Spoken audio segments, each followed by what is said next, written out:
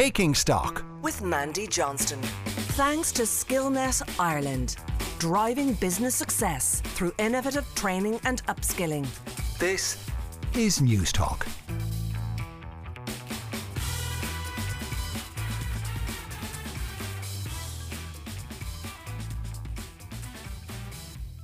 Hello, you're welcome to News Talk's Taking Stock. I'm Mandy Johnston. Coming up on today's programme, censorship or protection against misinformation, the spotlight on Spotify, exposing untruths which are deliberately intended to deceive us, has thrown up some very interesting questions for the streaming service.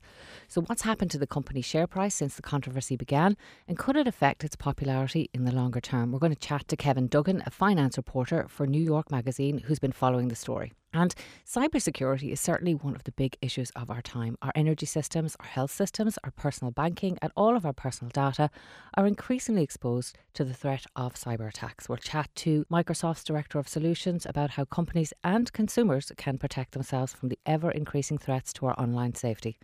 And finally, as Valentine's Day approaches, flowers are in season. Do you ever wonder about the business behind the blooms? It's worth €15 billion worldwide, and it supports millions of people who grow and transport and sell them. So we're going to examine how the trade has coped in the pandemic and how sustainable the flowers you buy really are. You can get in contact with the programme by emailing us on takingstock@newstalk.com or on Twitter @takingstocknt. But first up today, we're joined by Kevin Duggan, finance reporter for New York Magazine, covering business, the economy and cryptocurrencies. Kevin, you're very welcome to the programme, and thanks for taking the time to join us today on News Talk. Oh, sure. Thank you so much for having me on. Now, Kevin, you've been following the story of Spotify in recent weeks and months. Can you start us off by just reminding our listeners just how big this company is? Sure. Spotify is the largest streaming music service in the world. It has about 180 million subscribers. It is about twice as big as Apple Music, its next competitor. By and large, they are the company that people go to when they want to stream music. So very impressive figures, and hardly surprising then that they'd have the finance to pay $100 million for someone like Joe Rogan. Can you tell us who exactly he is and how popular he is? Sure. Joe Rogan, he's a comedian.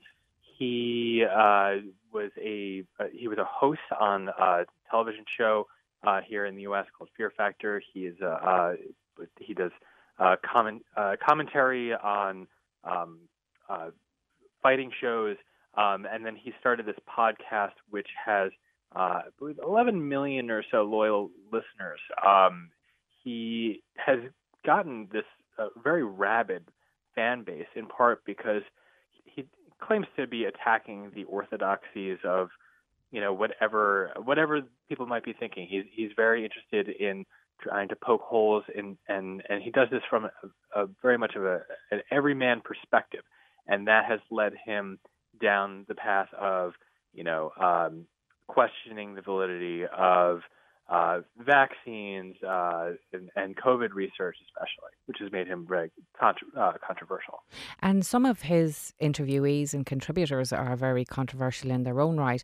Tell us about how the attempts to boycott the Swedish streaming company first started.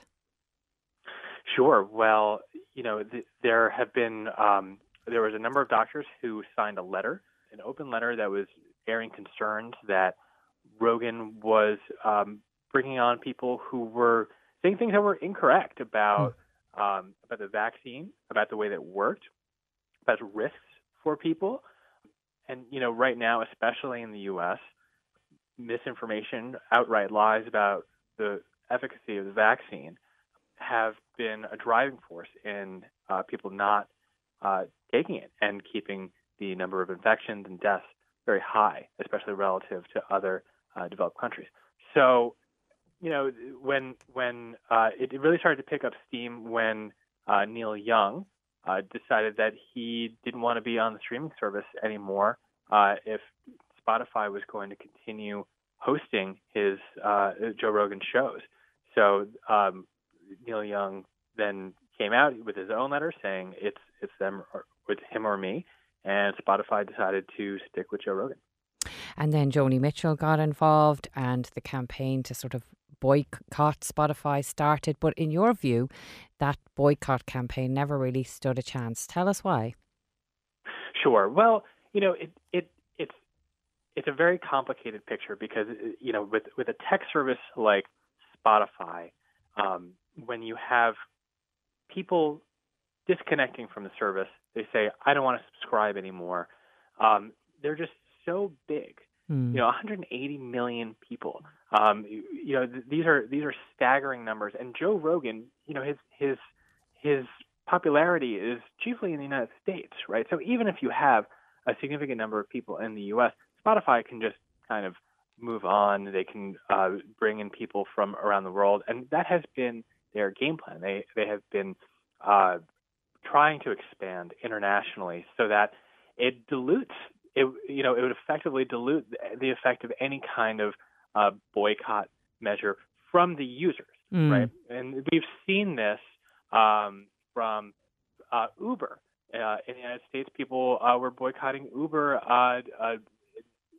after there were problems with immigration issues here in the U.S. With Facebook, these don't really take off, and in part it's because the tech world has just gotten so good at being part of our everyday lives, and they're just so big.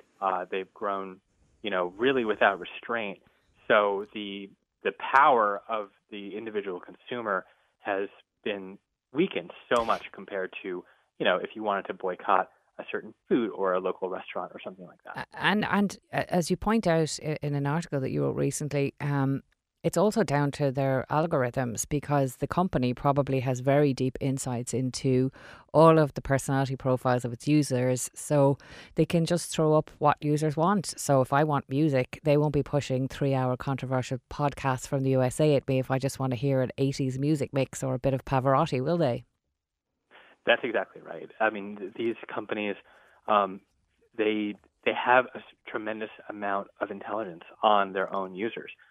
Spotify makes it seem really fun. They every year in November or December they come out with the Spotify Wrapped. There are these reports that show here's what you listen to all year. Here's what your favorite genres were, and they package it in a way so that people would want to share it online, share it on their social media feeds, and it gets a ton of engagement. People love to do it. Yeah. And so if you think about that, right, if you think about the way that they are able to collect that data just on, and to boil you down as a user to what you like and what you don't like, they're probably figuring, well, okay, this person listens to this much music every day. We give them something special. Maybe they're not going to, go to another service. Maybe they're going to stick with us. And that's part of the calculation here when they decide that they're not going to go away from a controversial speaker like Joe Rogan. You're listening to News Talks Taking Stock with me, Mandy Johnston. We're talking to Kevin Dugan, a finance reporter for the New York Magazine. And tell us, Kevin, they did try to limit the damage, though. Rogan apologised himself a little bit. What else did Spotify do to try and engage in some sort of damage limitation exercise? Yes. So Rogan apologized. The company said that they're going to put up little pieces of information that say that that there would be controversial speakers on particular episodes, and then they removed I think something like 6% of all Joe Rogan episodes, ones that had controversial speakers. He's had a number of controversial speakers over the years. People like Alex Jones, people who are notorious for spreading lies and misinformation. So there has been some fallout to the damage, and it remains to be seen how much good this has done for them. Right now, we don't know how many people are quitting. And Kevin, what has happened to the share price, if anything? Well, the share price immediately after they apologized, or after Joe Rogan apologized, it spiked. I believe it had its best day ever since it was trading on the public stock market. No such thing as bad publicity then. Right. Yeah, maybe. Right. I think people kind of figured that, the damage was done, and Neil Young and Joni Mitchell, as great as they are, as influential as they are not going to be moving the needle for most people, and especially when new music comes out all the time and they can just kind of replenish it.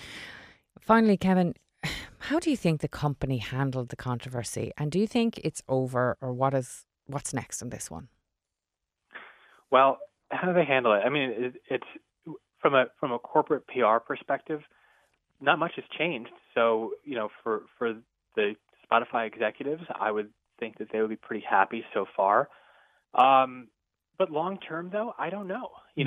People, I think, are starting to realize that the companies that they interact with on their phone the most, they all act in similar ways, and maybe they're not, representing their customer base. Maybe they're not making their own customers happy. Right now, there is a big push in the United States for regulation of big tech companies, right? Possibly breaking up Facebook, limiting the power that these companies have amassed over the past 20 years. So will that affect Spotify? I don't know. It's a Swedish company. But it's possible that this could kind of, tip sentiment over so that it could. Yeah, there's a big push here in the EU on those regulatory issues for all of the platforms, really. But Kevin, that fascinating insights there, and thank you for taking us through them. That's Kevin Dugan, finance reporter for New York Magazine. Kevin, thanks for joining us on News Talk today. Thank you so much. I really appreciate it. Now, you're welcome back to the programme. This is Mandy Johnston with you on News Talk's Taking Stock. Cyberspace is an artificially created environment where millions and millions of us now go for our business. It's also where we engage with banks, government systems, and conduct much of our own personal business and entertainment. Securing that environment is a really big challenge for policymakers, for regulators and for governments all over the world. So I'm joined now by Des Ryan, who's Microsoft's Director of Solution, to discuss this issue. Des, thanks for joining us today. Thank you. So Des, Ireland is number one in the world when it comes to ransomware encounters. What does that mean and why is it happening to us here? So we released a report just before Christmas called the Microsoft Digital Defense Report. And that report is basically the outcome of all of the different signals that we take in from our systems around the world. So whether it's consumer market signals like Hotmail, etc., or whether it's the corporate side of things, we take in about 24 trillion signals a year. Wow. And these reports are what we're seeing. And so what that report specifically said with regard to Ireland is that we're number one in the world when it comes to ransomware encounters. So while the United States would probably top the charts in terms of the volume, per head count or per machine, we are unfortunately the top of a very bad list. And why are we targeted, Des? Look, that's an interesting question. I think people will target us for lots of different reasons. Ireland is at the centre of the pharmaceutical industry. Lots of amazing work gets done here, and therefore people who want to get insights into products or developments would target Ireland as a potentially an easy way of getting at that data. Ireland has also got a huge amount of tech companies based here. And so there's lots of different reasons why we would be targeted. But I also think there's an element of it that's related to us. Over the years, we've probably been a little bit lax and thought, sure, who'd want to attack the Irish? Well, the reality is we're actually a very appetizing target for some of these bad guys. Absolutely, because of those companies, as you say, being located here. Now, just referencing that report that you mentioned, I noticed that it said 58% of all cyber attacks in Ireland during the past 12 months have been perpetrated by national states. Are we talking about state involvement in particular? Is the finger being pointed at anyone in particular, Russia, China? So Microsoft tracks over 40 different nation-state actors.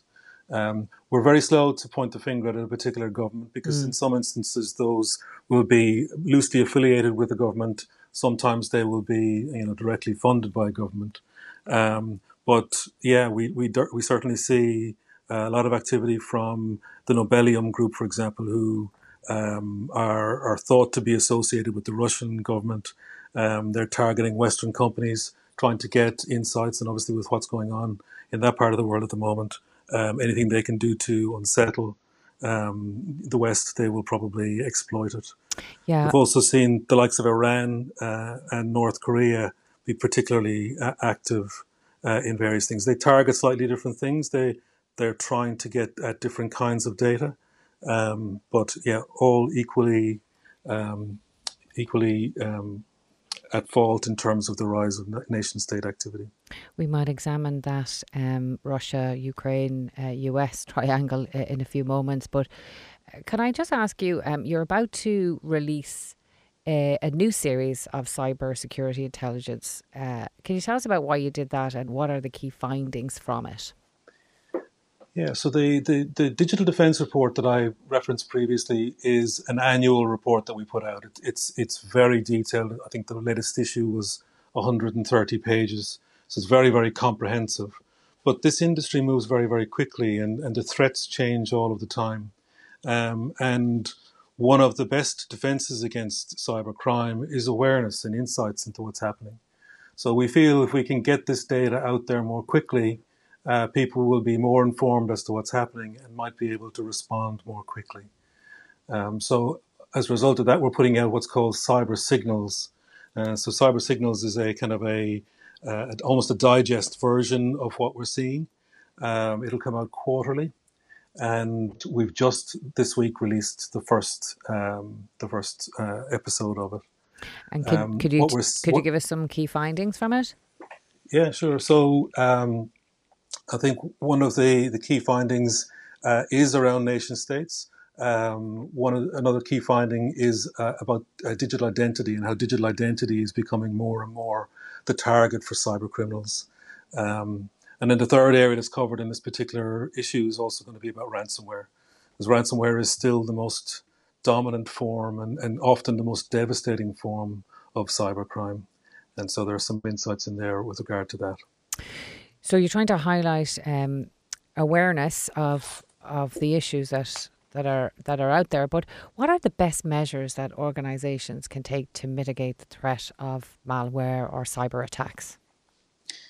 Yeah, just before COVID, we did another piece of research specifically here in Ireland into the security landscape, and we found that 46% of the employees that we surveyed had no cyber security awareness training in the 12 months previous to that. And so that won't have changed dramatically over the last year or so as COVID has happened. But my personal view would be that your employees are your first line of defense. And so making them aware of some of the threats might just stop them from clicking on the wrong link. So if we can make people a little bit more vigilant as to what to look out for, that is certainly a good start. Beyond that, things like making sure software is updated regularly, using multi-factor authentication, keeping offline backups. These are the kind of things that people should be doing. An interesting statistic from the report was that, of all of the people that use Microsoft's Active Directory, so the user management part of our offerings, only 22% of the people on that system use multi-factor authentication. So little things like that can make a massive difference in terms of defences. You're listening to News Talks Taking Stock with me, Mandy Johnston. We're talking to Des Ryan, Microsoft's Director of Solutions, about cybersecurity. Obviously we're playing catch up in many areas in relation to cybersecurity. So could Ireland be creating more jobs in this space? I attended a recent conference, and Oisin Smith, the Minister for this area, spoke about, maybe the role the third level education sector could play in this area. Do you see more people getting into it and involved? Absolutely. I think a couple of points I'd make on that subject. So there is a skill shortage globally in cybersecurity. So we're one of a number of different countries that are potentially struggling to fill the demand that's there. But Cyber Ireland has done some fantastic work in terms of developing a community in Ireland, developing a centre of excellence in Ireland, and working with some of the third level institutes with regard to producing graduates who are educated around cybersecurity. So I think it's a growing area. It's an area that's unfortunately unlikely to go away anytime soon. And so anything we can be doing to accelerate the skills into the market would be a fantastic thing. And as I said, Cyber Ireland is doing some great work in that area already. Yeah, now turning briefly to the international scene, which you referenced earlier, there's a really good website called AML Intelligence, and they run very interesting stories on the issue of cybersecurity. This week they ran a feature about the tensions between the US and Russia over Ukraine that has led to warnings from the ECB to all of the European banks about preparing for a Russian-sponsored cyber attack. Do you know how the European banks are preparing for such an event? Well, they'll be getting advisories like the one you mentioned, and there was a joint advisory that came out from the FBI, the National Security Agency, and the NCSC in the UK. So putting out a joint advisory like that is obviously an indication that there's kind of heightened concern. So all of these banks will the banking area would be fairly well secured, generally speaking, so they will all be doubling down on whatever security measures that they would have in place, and that would extend out beyond the actual bank into their suppliers, and increasingly you're seeing banks roll out things like multi-factor authentication to their own end users. So a lot of important work going on there. Des, you've obviously seen the landscape here for the cybersecurity issues change vastly in recent years. Are companies taking it seriously now, investing a lot of time, effort, energy in recruiting people to deal with it from an internal perspective? Yeah, look, obviously we've had some fairly high profile examples locally. In my role, I unfortunately get exposed to these attacks when they happen, and they happen far more than I would like. Some of them are very public, some of them are not public, but I can tell you there's been a real spike over the last 18 months or so in ransomware attacks. And we're certainly seeing a lot more preparedness in the companies that we are working with. So we're seeing companies put together contingency plans for if or when an attack happens, and how would they mobilize the appropriate people to respond, whether that's Microsoft or somebody else that would have the expertise in recovery. We're certainly seeing an increased uptake in some of the technologies that we bring to market. And I'm sure our competitors are similarly seeing an increase in demand as people, kind of raise the profile of the security within their organizations. We have a long way to go, unfortunately.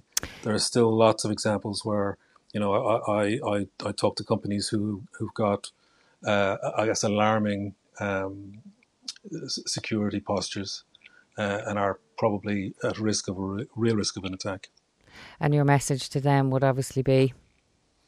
Crack down on your hygiene. Make sure that you've got all of the right measures in place. Don't set your security posture and forget about it. It's something that needs to be continually adjusted. We've had a lot of change in the market over the last 18 months as people adapted to COVID. And so you need to continue to revisit what's going on from a security perspective in your organization. Continually look at your controls, continue to measure your risks, and don't leave it to chance. Now, Des, you mentioned there that you're at the coalface of some of these evolving issues with companies. The ones who fare better, what do they do differently? I think that the people that handle it well are the people who make some decisions ahead of time. So what we always see when we hit these ransomware attacks is confusion within the customer environment. These attacks typically happen on a Friday evening or on a long weekend when the attackers know they can have the most impact. And so in those early days or hours and days of responding to an attack, there's a lot of decisions that have got to be made quickly. So the people who respond the best are the people who've made decisions in advance. Who are we going to call if and when this happens? What's our position on ransomware? What's our position with regard to communicating to the marketplace? If you've got those decisions made early, it just means that you can respond and focus on the right outcome in terms of recovery more quickly. So be aware, prepare, and have some contingency and emergency planning internal for such an eventuality. Absolutely. Des, very useful information there. That's Des Ryan, Microsoft Director of Solution. Des, thanks for joining us today. Thank you. You're welcome back to the programme. This is Mandy Johnston with you on News Talks Taking Stock. Now, flowers have the power to comfort us, to lift our mood, to brighten our homes. The flowers and plants market is characterised by intensive cross-border activities, and a single bouquet can be made of flowers from several different countries. With me is Amy Collis, who is Senior Supply Chain Programme Manager at the Fair Trade Foundation in the UK, and we're going to discuss the complexity of those supply chains in the industry and look at how the industry has fared in the global pandemic. Now, you're welcome, Amy. I just want to kick off by asking you, just how big is this industry worldwide? So the flowers industry worldwide is worth, I think, in the region of 6 billion in terms of the export value of cut flowers. So it's a really big industry, and it does sort of reach across the world in terms of the countries that are importing and buying flowers. So big importers are people like the United States, and then in Europe, the UK and Netherlands. And then a lot of the sort of origins where cut flowers are grown are East Africa, so places like Kenya and Ethiopia, as well as South America, so a lot in Colombia and Ecuador. Now, like every other industry, it's been affected by the pandemic hugely. I read a piece on the BBC website that suggested the cut flower market lost €1 billion in the first 6 weeks of lockdown. How heavily has the industry been affected by the pandemic? Yes, Mandy. I mean, in 2020, when the pandemic sort of first hit in sort of end of March time, it was really significantly hit. We saw that a lot of the flower farms lost sales. They were down to around 20% of their normal volumes. In places, we saw up to 50 metric tons of flowers being thrown away each day because the farms just couldn't sell the flowers. Obviously, in the consumer markets, we had all of the non-essential shops being locked down. We saw shops prioritising essential goods. And obviously, there were the restrictions on gatherings and things like weddings and funerals, where normally there would be that consistent demand for flowers. Now, we've heard a lot about supply chains in recent months, and it's affected inflation all over the world. But looking at the supply chain issues around this cut flower industry, it must be very complex and needs to be super efficient to operate. It is, yeah. And I mean, it's very dependent on a huge number of workers. And obviously they were the ones that were so impacted by the pandemic. So, looking at fair trade flowers, but they're often coming in from countries like Kenya and Ethiopia, and then coming in through sort of traders in Europe to markets in, sort of the UK and Ireland. And when you look at the number of people that are involved at the kind of production level, I mean, in Kenya alone, there's around 150,000 people that are directly employed in the flower industry, and then about another 2 million people that are indirectly dependent on it. So when there are these big sort of disruptions, it has really far-reaching impacts. Yeah, so it's a really important part of business in developing countries. Talk me through some of the difficulties that they in particular have faced over the last 2 years. Yeah, so I mean, as I say, when it sort of first hit and the volumes and the sales dropped off, we saw many of the workers, being sort of having to go without work, being unpaid. Many of the farms dropped down to under a third of their previous staffing levels. We then saw school closures and sort of the shutting down of childcare facilities that meant that many of those workers, again, had to take further time off or had to stay home to look after children. And I mean, I think it's worth noting that in the flower sector and certainly within the fair trade certified farms, it is nearly half of the workforce that are women. So those were the ones who really faced the brunt of that crisis. We did some sort of research as well using sort of a special technique to really hear directly from workers what their experiences had been. And we heard around sort of, the challenges of food insecurity because of workers not having any income to be able to buy essential provisions. We heard around sort of the mental anxiety and the stress and the concern about, children not being able to continue with their education. And I think, again, worth noting that many of these workers are on very, very low wages. So the average for a Kenyan flour worker is around £78 per month, which means when there is a crisis or an unexpected event like COVID that sort of impacts their income, it leaves them in a really vulnerable position. So, Amy, talk to me about fair trade in this sector. What do you do?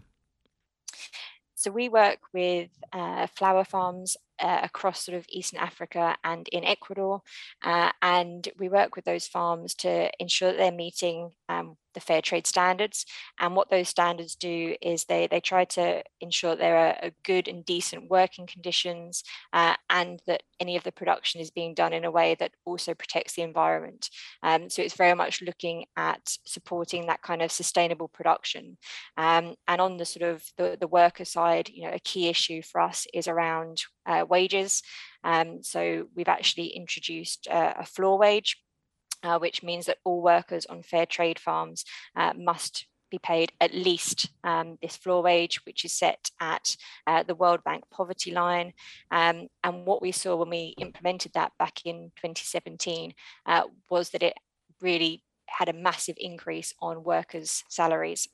So in Uganda, for example, wages increased by around 130%, and in Ethiopia by around 75%.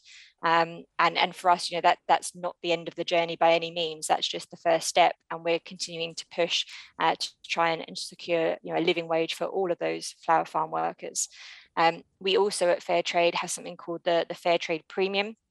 Now, this is a sum of money, around 10%, which is paid on top of the purchase price of flours. And that money is given to the workers to choose how they want to invest it. And often they will invest in things that benefit, sort of their families and their communities. We see that the vast majority of that money tends to go to education services and to support scholarships and bursaries for children. In 2020, the total premium that was generated was just over 7 million euros. So that really does have a big difference. And it's only because of sort of our partners and customers that choose fair trade and that buy fair trade flours that we're able to sort of generate that premium for the flour farm workers. If you're just tuning in, you're listening to News Talks Taking Stock with me, Mandy Johnston. We're talking to Amy Collis, who's Senior Supply Chain and Programme Manager at the Fair Trade Foundation in the UK. And Amy, does your business model depend on customers attempting themselves to be more responsible in the choices that we make? Definitely. I think, our key message is that, by buying something as simple as a bunch of flowers, it really does have a big impact. And, by choosing that fair trade mark, customers are providing that support directly to flour farm workers, and the same is true across all of the different sort of commodities and products that people might buy. So I think definitely having that awareness of how a purchasing decision has these bigger impacts is really key. And I think on the back of COVID, we are seeing that a lot more. I think that the sort of experience of COVID worldwide has really sort of made customers think a lot more around, the origin of goods and where they're coming from, which is obviously great. And particularly, I mean, we're just coming up to Valentine's Day. It's sort of a time of year where we're thinking about sort of giving gifts of love and trying to send positive messages. And actually, for us, that's the perfect time to sort of add on that fair trade element to say, actually, if you're buying someone a bouquet to say you love them, then also give a little bit of that love back to the people that grow the flowers in the first place. And speaking of targeting people who want to try and be more sustainable, what additional measures do you take on that sustainability and environmental front? Yeah, so I would. So I think it's as many as 25% of our standard criteria are specifically looking at environmental criteria. So all of the fair trade certified farms need to meet those criteria, and they cover things like water use, looking at reducing climate emissions, looking at pesticide use as a really key one. So we have a strict sort of list of regulating the use of any hazardous chemicals within the flower farm production process. We then have sort of a lot of the farms choose to do additional environmental projects and activities. So some of the premium has been used by farms to do tree replanting or to develop different sort of conservation initiatives.